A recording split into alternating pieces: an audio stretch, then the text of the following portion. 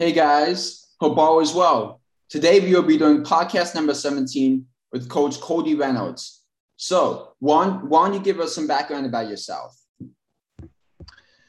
It's good to be on here. I grew up in Tonganoxie, Kansas, and been here my whole life. And I always played basketball since I was a kid, and I always loved it, and it was my passion. And I'm very humble, just in life in general. And I found out that I wanted to start coaching when I was 11 years old, going into sixth grade, because I realized that I wasn't as great as a player, and I just knew that, I don't really want to play my whole life. I just want to coach, because I want to change other people's lives and help them be a better person off the court and on the court. So when I was 11, that's kind of when I had the idea of coaching.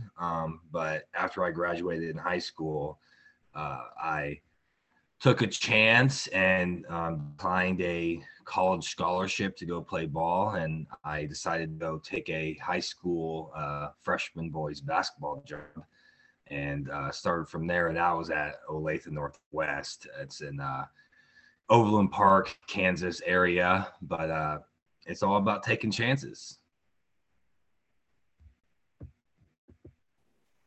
Yeah, I love how you want to make players better on and off the court. It's more important that players get better than the winning part of it.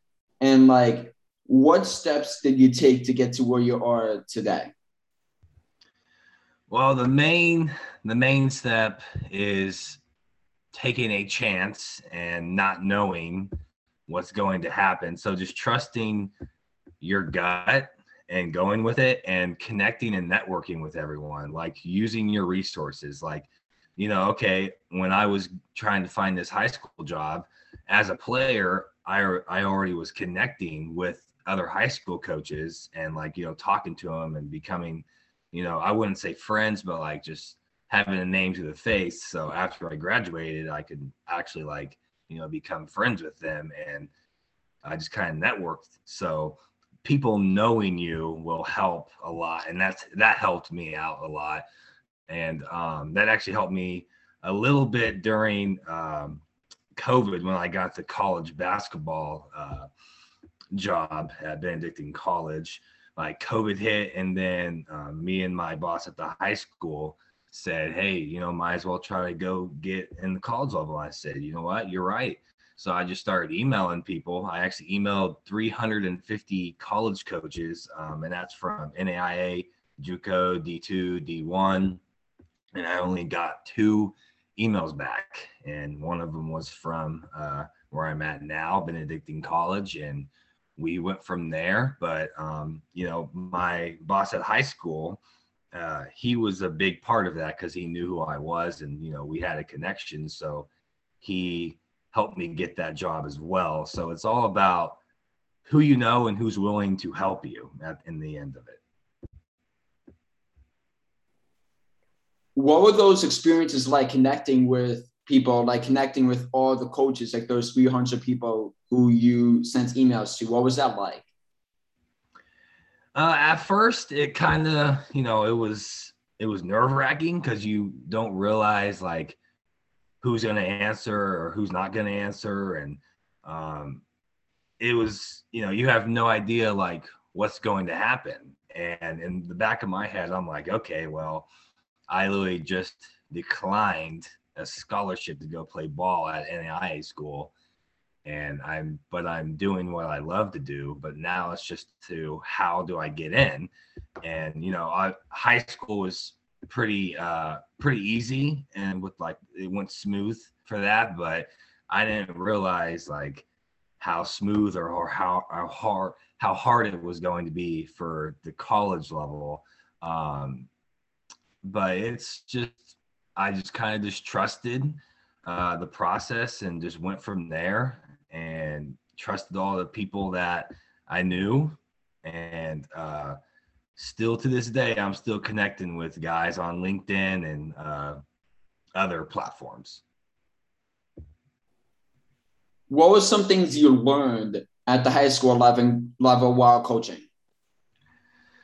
I learned that you will never know everything.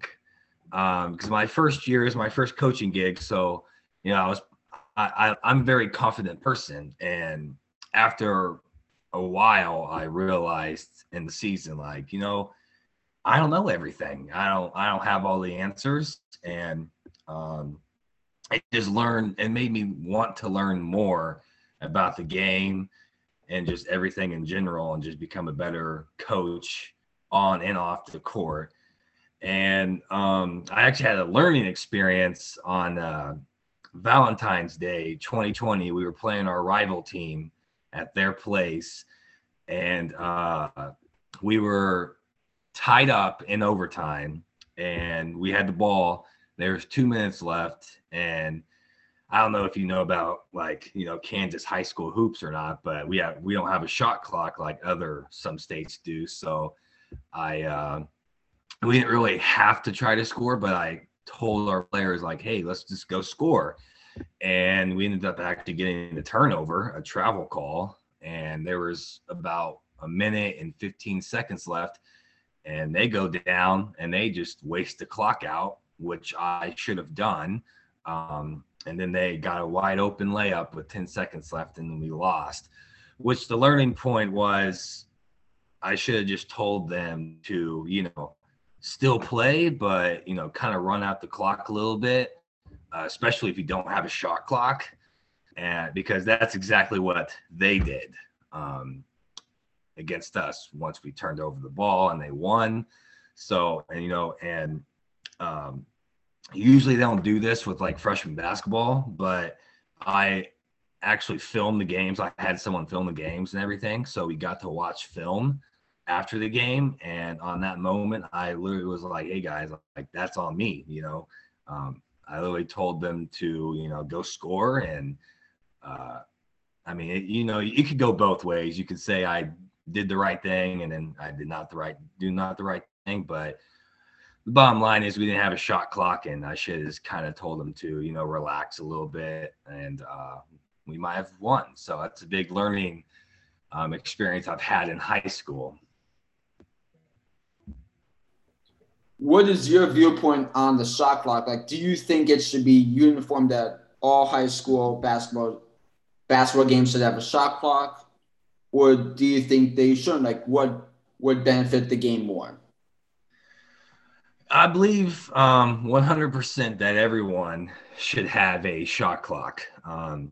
It might not be 30 in high school. You could put it up to 45. Because I know in college in D1 back in like 1970 something, they had a shot clock as 45 for like one season. And it didn't, obviously it didn't really work out that much, but I feel like we could do that with the high school level and just like give them, an idea of like, okay, this is how the next level is a little bit. You got to play fast. You can't just run the clock out. And I think high school games would probably be a little bit better to watch if they had a shot clock, because it would make the game faster, and you couldn't just have someone have a possession for a solid like 4 to 5 minutes, which I see in some high school games. Sometimes they literally have the ball for 4 to 5 minutes, and I'm like, okay, like you're just cutting and doing a 4 out 1 in the whole entire time. So with a shot clock, you couldn't do that. You would have to run a play or, do some cuts and figure it out fast, which would challenge the kids. And I'm always about challenging the kids and the coaches. So yes, I definitely believe 100% that it would benefit everyone, especially at the high school level, maybe the middle school level, but I mean, I don't really know about that one. It just depends. But at the high school level, definitely, it would give them a idea of how, like, this is how it's going to be, And I've always told our kids, like, hey, we need to be prepared for the next game. So it's kind of saying, okay, if we put a shot clock in high school, you're preparing yourself for the next level. even though like some of them won't go, some of them will, but you're still preparing yourself for it. Yeah, I definitely agree that there should be a shot clock for the high school level everywhere around the country. Like for my high school in New York State, we have the shot clock at 35 seconds. Like the middle school level, we don't have a shot clock at all. But the high school level, there should definitely be a shot clock for basketball all around the country. And like what I want to ask you is like, how would have your game plan changed in that specific game if you did have a shot clock? That's actually a good question. I probably would have ran a play. One of our famous plays actually that always got us a bucket, and I would have just went from there. But I know that if there was a shot clock in that game, obviously I would say, hey, go run this play. And even if we still got that turnover or a missed shot, they couldn't just go down to the other side of the court and just sit there. They would have had to do something as well. And we would have got the ball back with at least 45 seconds left or 40. So it really could have changed the game a lot. It could have went in our favor or their favor, but it would have allowed them to not just waste time. They actually would have to be like on the move and do something, and they couldn't just sit there, and we wouldn't have to foul. So I wouldn't tell them to foul. What were some other things you learned at the high school level while coaching? I learned that not everything is about the money. And going into this, I didn't realize that, but I learned that you have to have the passion for the game and the love for the game to truly coach, because this is not the business for making a bunch of money. You actually got to love it. And that's one thing I learned, especially in high school coaching. I was being a substitute teacher just to, keep some money in the bank. And but I could have just went to go work for like the union or something, or my parents, because they own their own business, and make a lot more money. But I would have enjoyed that. I enjoy coaching basketball, so I took the sacrifice, and sometimes that's what you got to do, to make it in this business, is you kind of just got to survive. And I learned that you won't ever be fully prepared for a game or whatever there is in your career, because there were some things in high school, like I thought we were prepared for it, like them as players and me as a coach, but we weren't fully prepared. And it's kind of like a game, like you never know what's going to happen, but you can at least be prepared at least a little bit, rather than not being like at all. So you can never actually be prepared fully 100%. Yeah, like also like going back to what we discussed earlier in this podcast about like connecting with people, like we were discussing before we filmed this podcast about you attending the summer league this year. What was that like for you being there and connecting with people? It was awesome. I loved it, but it was my first time ever going too, so it was really like nerve-wracking, because you don't know what's going to happen, and you like have no idea what the environment's like. And but from connecting over LinkedIn and stuff, the past summer during COVID and everything, I actually had like a couple connections that I was going to meet during that first whole week, so I did. But I can admit though, the first day, I kind of felt like I was going to puke, because all of like the nerve wracking, and I didn't know like what they were going to think about me being a NAIA college coach, But it was amazing because, no one judges anyone there. And it's a very easy place to connect with people. And the connections I made through LinkedIn that I met, they introduced me to more people, and those people introduced me to more people. And it's just an amazing event to go to. And, obviously, there's games going on. So when you're not talking to someone and they're like busy, because there's a lot of guys out there that are busy, working on the games and stuff. You could go watch basketball too while you're not connecting. So it's just an amazing event that if anyone's interested in coaching in general, I would go to that, especially as a young coach. Yeah, like I would definitely want to go to Vegas like for somebody in the future, since like I know other people who've been there like and had a great time. So like I'd want to experience it myself. Like also like what was it like for you like during the COVID-19 pandemic when like nothing was going on? It was tough. I didn't really want to just sit around and do nothing. So that's when I got like, okay, I thought to myself, okay, well, all these coaches at every level are at home right now doing something. So I started emailing them, trying to find any contact info I could get. And that's kind of when it back to the email 350 coaches and like to email me back. But I wanted to do something because I realized, like I can turn this negative situation into a positive. And like with everyone being at home, you would think it's a little bit easier to connect with people. So on LinkedIn, it was definitely a lot easier to connect with those higher level coaches and the D1 level, the NBA G League, the NBA, D2, NAIA. So it was tough, but I tried to make it into a positive situation. But it was not being in the gym the whole summer and not being around anyone.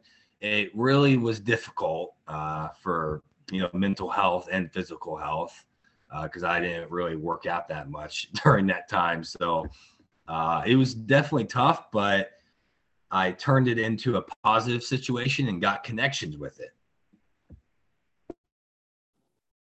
Yeah, like now you're coaching at an NAIA school. So like what's that like for you? Like what's the past few months been like for you? It's awesome. I really, the main job I do is like recruiting and just helping out with anything I do. Like I work with the like skilled workout days for like the younger guys and the guys that don't get that many minutes. We work them out a lot, so I'm part of that. And I try to help with the scouting report stuff as well and the video side of it.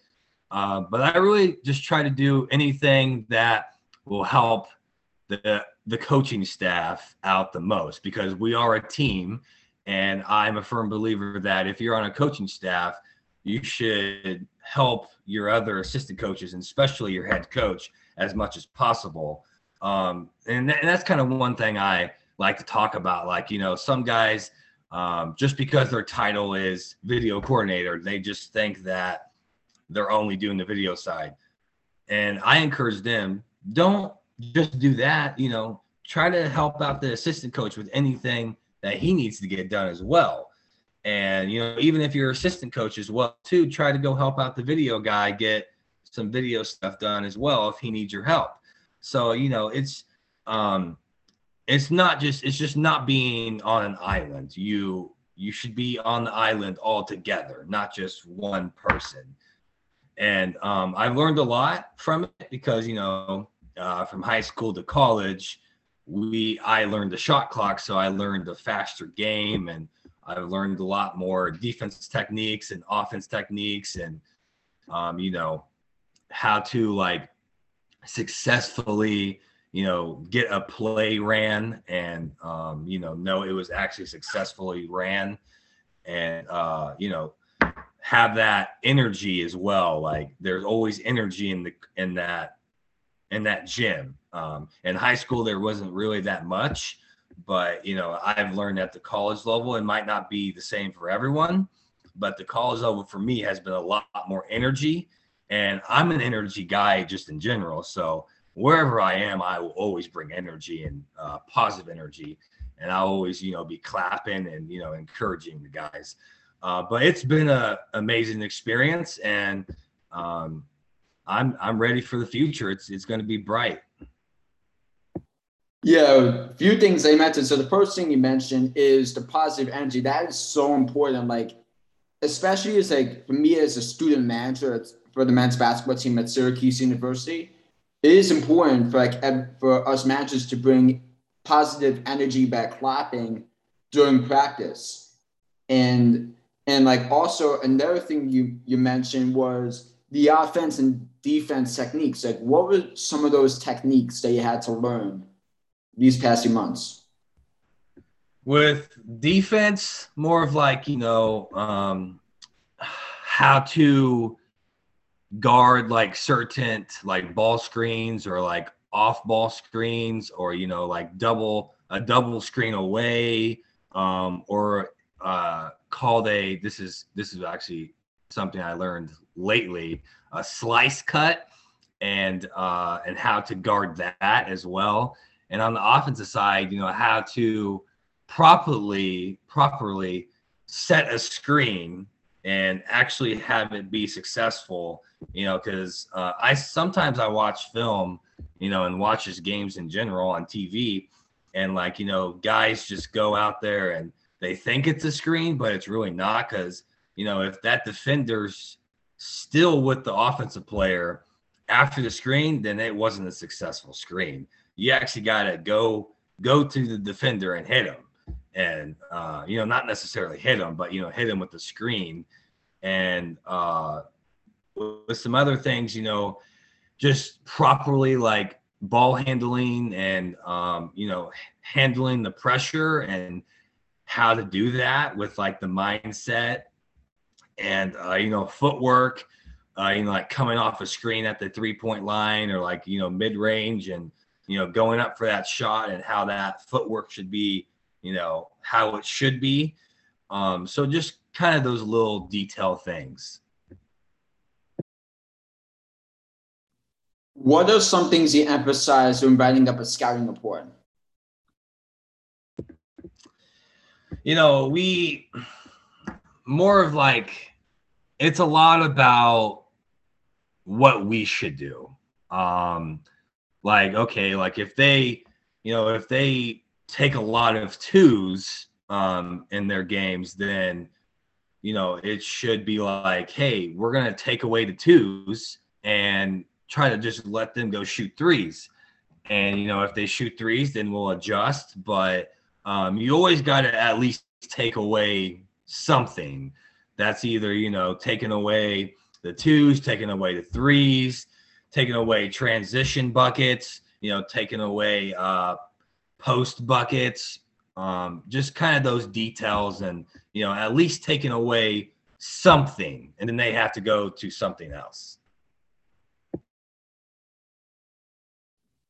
Yeah, and like what are the things like what are the things have you learned like while you've been at the NAIA level this season? I've learned that there's a lot with scouting reports, and there's a lot with film, and you just never know who's going to walk into your gym, or you're going to walk into their gym, and they're just going to be on fire and hit like 10 threes. You can't plan for that sometimes, because like sometimes when I'm looking at the scouting reports, guys are like 1 for like 5 for like the whole year, and we've played 6 games, and it's like, okay, like he probably won't shoot that many threes, but then he walks into our gym and hits 9 to 10 threes, and you're like, okay, at halftime we're gonna adjust. So I've learned that you kind of have to adjust on the fly sometimes, because, and that kind of goes back to what I said earlier, you can't fully 100% be prepared, because you can't predict the future. You can't predict what's going to happen, but you can at least be prepared. You can at least be prepared in the past games that they've played and show our guys like this is what they've done. But you truly don't ever know, like, are they going to do that or are they not going to do that? Because I've had a couple games that we've been in that it was completely different and they were doing completely different things that on the scouting report they were not, that we said they were doing. But so we just had to adjust to it and, go from there. How have your exhibitions and games been going so far this season? We've been pretty good so far. We started out 4-0, and then this past weekend we actually got our first loss in a classic, because those classics are tough because you play on Friday and we won, and then the next day we play again without practice or anything. All we did, because we didn't have time to practice, so all we did was watch film and do the scouting report. Guys are tired during that because that's less than 24 hours after your first game that you're going to play your second one. And we got our first loss on that second game in the classic, and then that has become 4-1. And then we played a game actually last night, and we beat them. So now we're 5-1, and we're going to keep grinding and trusting the process. And 5-1 in 6 games is pretty good, in my opinion. And we just got to keep on, grinding and trusting everyone, and go from there. Are you guys playing against any Division I scores this year? No, but we are playing against a D2 college, actually right after Thanksgiving. But it's Washburn University. They are actually only 45 up to an hour away from us, so it's going to be a good challenge. They've been pretty successful in their conference, and we've been pretty successful in our conference. Like last year, we went to the conference championship. Didn't end up winning, but still got there. And then we got to the national tournament and then lost in the second round. So both teams are pretty successful, and it's going to be a good matchup for us. It's going to be a big test, because those D2 schools, a lot of them are very great, and so it's going to be a good test. But that's the only team that is higher than the NAIA level that we're playing this year. Yeah, I wish you guys the best of luck in that game. Also wish you guys the best of luck this season. It was great talking to you on this podcast. And thank you to those who will be watching it later, and have a great day.